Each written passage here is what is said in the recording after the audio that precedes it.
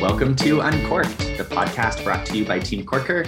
This is a new or unfamiliar voice on the podcast because it's Matt Corker, and I get to host today with a really good friend, Lorie Corcuera, and she is the co-founder and CEO of Spark Creations. And it is incredible because our paths actually crossed through Disrupt HR, which Team Corker now has the privilege of hosting. And you took the stage and really talked about your life's work and life's purpose, bringing more love and compassion into the workplace, both personally and professionally. And I get so excited about talking about this topic with you as it relates to how we show up as leaders, but more importantly, how do we show up as humans in the workplace? And I don't want to jump ahead too much, but we're going to talk a little bit about some new findings that you've discovered that you'll be sharing later. But I want to turn it over to you right away, Lorie. And so you run this people consulting business. What does a typical day in your life look like? Great. Thanks for asking. And I just want to thank you for having me on this podcast.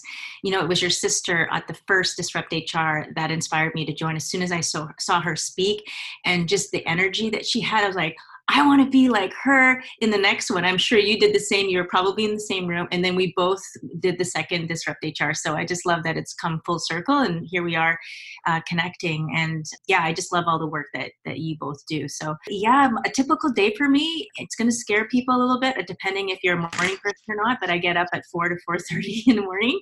Are you serious? Yeah, I do.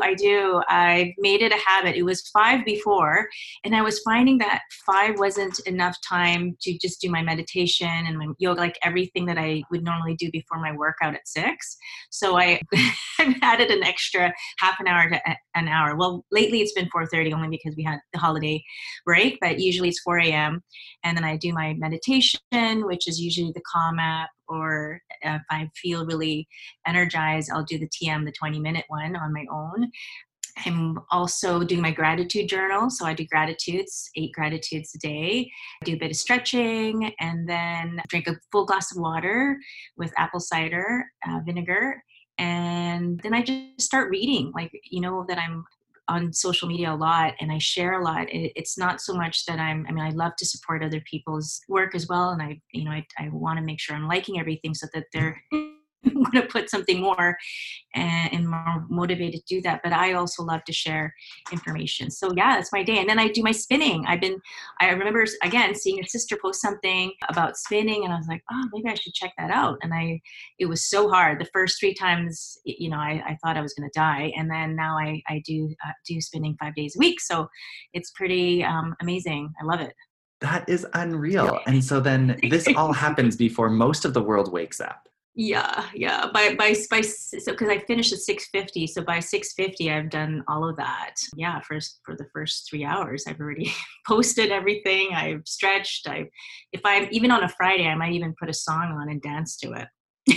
So when do you go to bed then? This is what I want to know. Okay, how do you make sure you get enough sleep? Totally. Yeah, I start to talk about bed around 8:00.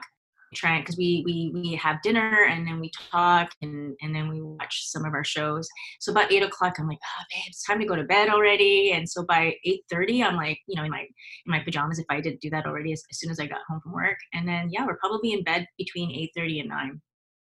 Wow. I know it's hard on Friday nights and Saturdays because we want to go out and I got to stay up past 9 sometimes, but I guess my body's used to it. That is remarkable. Way to go. 4 a.m. I thought I lived in a world where people woke up early, but you really topped the charts. And then tell us about when you say you go to work, what does work look like for you in a typical day? Well, right now I'm actively putting the culture report and just reviewing all of that right now. But a typical day would be, after I do my morning routine, we'd go to a client's or meet up with a client. So it's either meeting them doing the work at their location, or we're meeting with prospective clients and just connecting. Business development to me hasn't really been about growing the business. It's always about providing value and service. So I've just been really good at staying in touch and building relationships and connections. And I love connecting with people. Anyone who is, reach out to me and they've never, I've never met them. I always give people time. I'm the person that responds to most of my LinkedIn messages because I just want people to know that that I see them and that they're there. And then, it only takes 5 minutes to see if you're able to support them in some way. Mm-hmm.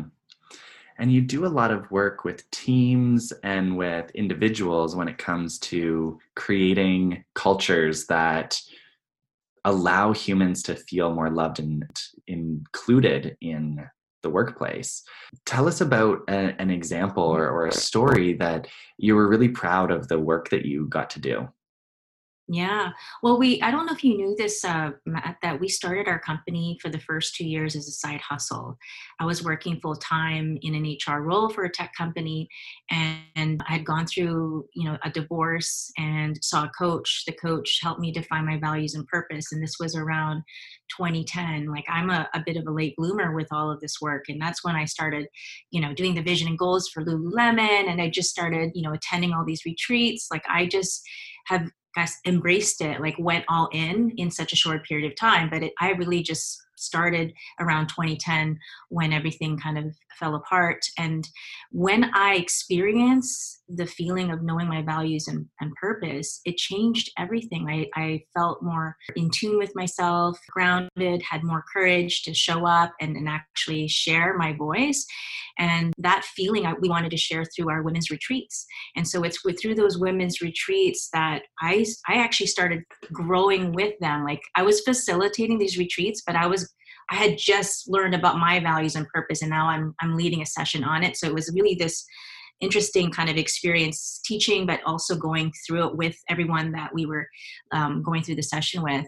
And it was from those retreats that the women were like, you know what, we need to bring more of this conversation or connection or feeling into the workplace. And that's how we decided to bring it into companies. And then I decided to quit my job and go all in it. We didn't know that we were going to do this full time. I was really going to be a professional within an organization, but more and more people were starting to be open to having a personal conversation. Lululemon back in the day was really the only leading company at the time that was doing that. Everyone else in 2011, when we were bringing this forward, it was like, I don't know if I want to talk about my values or have this personal conversation. But in terms of a specific memory, I guess that was my personal experience that really transformed me. And then bringing it into the companies now, it's just amazing to see and witness people. I still get the person in the room going, I just don't know if this is something that our people would be ready for, or can you show me, the return on investments? How do I know it really connects to the bottom line? And it's those people that when they go through the experience and they have this moment of like enlightenment, that they become, the biggest supporters. They just don't know what they don't know. And I think that's the transformation, and that's the experience that we're really proud of. And I love that you mentioned that you are reading and you also have a book in the works. Tell us a little bit about your book right now. Yeah. So the book is going to be, it's called Love First, the Rest Will Follow. And the idea came from a values rediscovery. Like I hadn't reviewed my values in a while. And so we had Kristen Constable lead a session on that with our team. And one of the questions that she gave all of us in our group to reflect on was, what do we see bigger for that person than themselves? And Eileen actually did a meditation on me to sort of get clear as to what she would want to share with me. And she had a vision of me writing this book, and the book title was Love First, the Rest Will Follow. And I then changed one of my core values to Love First. And this book is really going to be moments of courage where I was able to choose myself in that moment when we know it's so hard to do that, right? So Calling Off My Web be an example of a short story that will be in the book, because it's so easy just to kind of go through it because you have so many people that you're going to let down. But the biggest person that you're going to let down is yourself. But it's like so hard to say, you know what? can't go through this 3 months before, while the invitations are all out. So it's those moments where I chose to love myself first. And it's just going to really be my journey to loving from a place of fear, to loving with fear, to loving with love. Holy cow. Loving with fear. Give us a little taste test of what does it mean? What is the distinction? Yeah. So if someone's listening to this and they're like, what does it mean to love with fear, loving through fear, and then loving with love? Loving with fear is, I made decisions because I'm like a people pleaser, right? There was a time in my past where I was abandoned.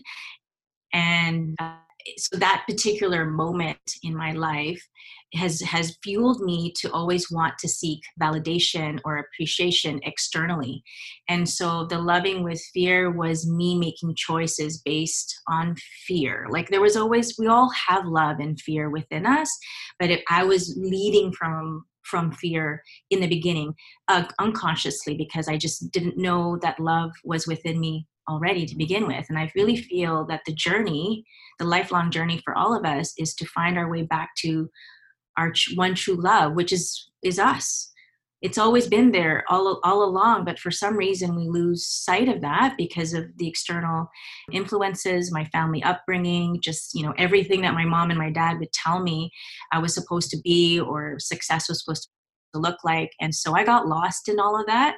And a lot of my decisions in the past, which would be part 1 of the book, is all the choices that I made because I was afraid of not fitting in or not belonging or just fear of missing out.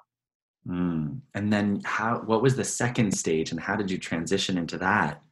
Yeah, the second stage is becoming more aware that there is fear, knowing or understanding the distinction between love and fear.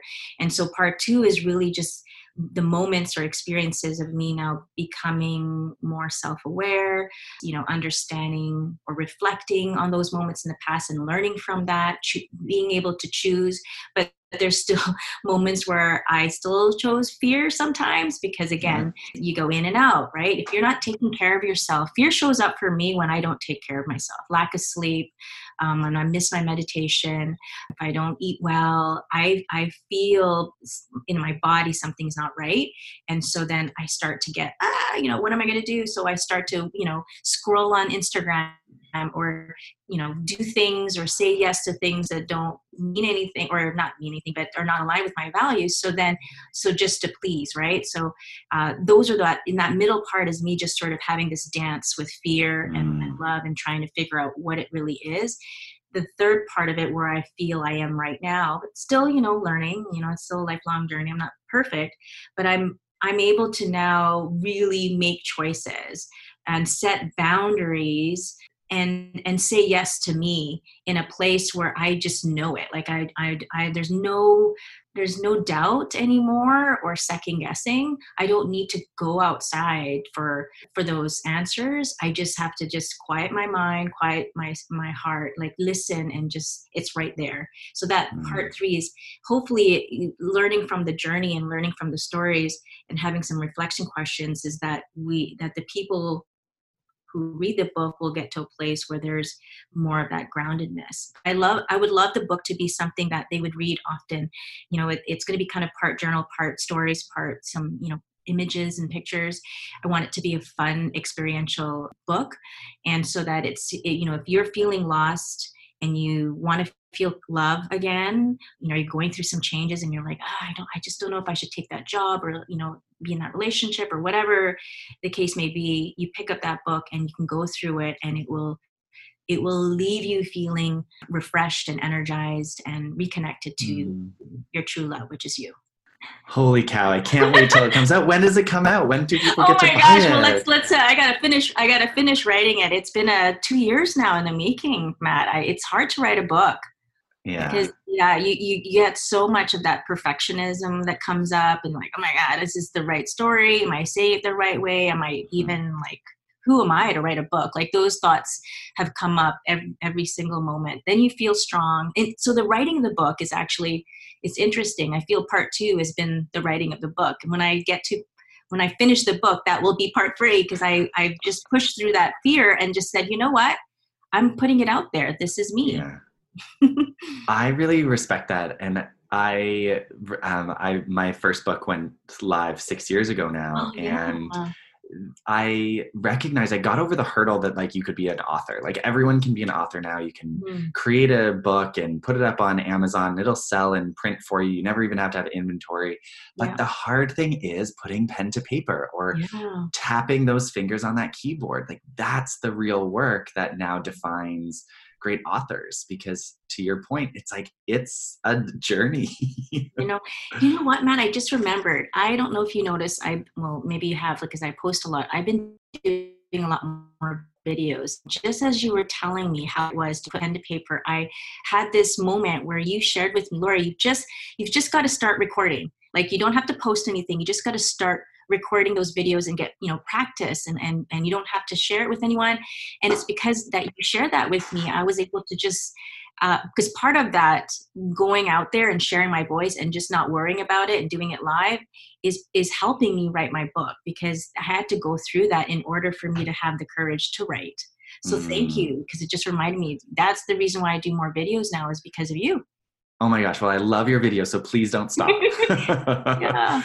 And so then shifting gears a little bit. Oh, actually, no, I don't want to. The one thing that I really was excited about asking is I'm always curious about that journey through awareness, that idea Mm, of, I was basing my life out of fear, making more of my choices based off fear. And then I started to realize that there were other options. mm, I know that you're an active reader. And so were there any books or experiences or resources that helped you mhm. gain that awareness? So like Yeah, if someone well, was listening, they could be like, mm. pick up that book or go there.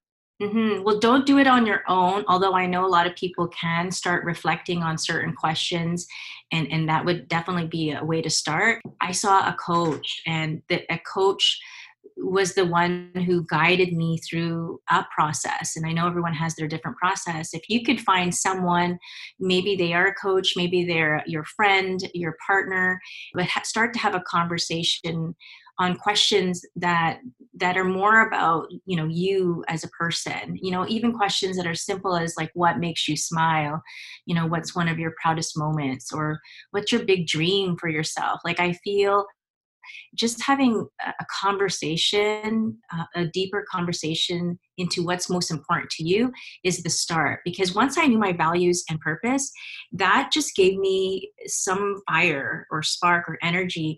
I've not been able to stop. Like it just like opened the floodgates of learning.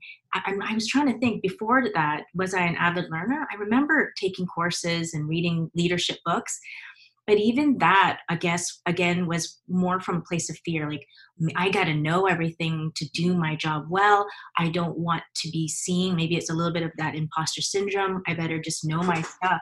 So again, the energy and the intention came from a place of fear, versus now I just have a love for learning, and it's more about service and being able to contribute and know information so that I can help others. Mm. I love one of the definitions of Dharma is to be of service utilizing our gifts. And Yeah. I love this notion of like, how do I know who I am? What are my strengths? What are the things that I bring to the table that make me come alive? And then how do I use those in contribution or to contribute back to the people around me or my communities, the organizations I work for? Hmm. Hmm. Okay, speaking of organizations we work for, you just did, you mentioned that you're sifting through and putting the final edits on the BC Workplace Culture Scan Report Yes. that you've really taken the lead on. So for someone who has no idea what that is, Hmm. what is that to start? For sure. So I'm curious, from you, Matt. Are you aware of any report that is on culture around BC companies, or in within BC? Have you come across any type of research or report around that? Yeah, I think that the only ones that I would say would be like benchmarking surveys that are done through organizations like Culture Amp or other organizations that have a large database of users, but nothing that's done from a provincial perspective that focuses on BC. Exactly. I always ask this question because I don't know if I feel like we've done the scan and we've checked and we've talked to as many people as we can, but you never know. There might still be some company or organization that's doing this. And Culture Amp is definitely an organization. Like, they could easily come out with a report. Like, I think they have come up with something that they could share without, unveiling who the companies are, but from like a Canada standpoint. But we haven't found anything for BC. So we just thought, you know what, this would be a great opportunity to showcase companies in Vancouver that are doing a really amazing work. I mean, you've probably worked with some amazing companies. Oh, you have. And, do people even know about that? Because most of the, companies that are highlighted in Inc. or, Harvard Business Review are companies out of, Silicon Valley or Australia or the UK.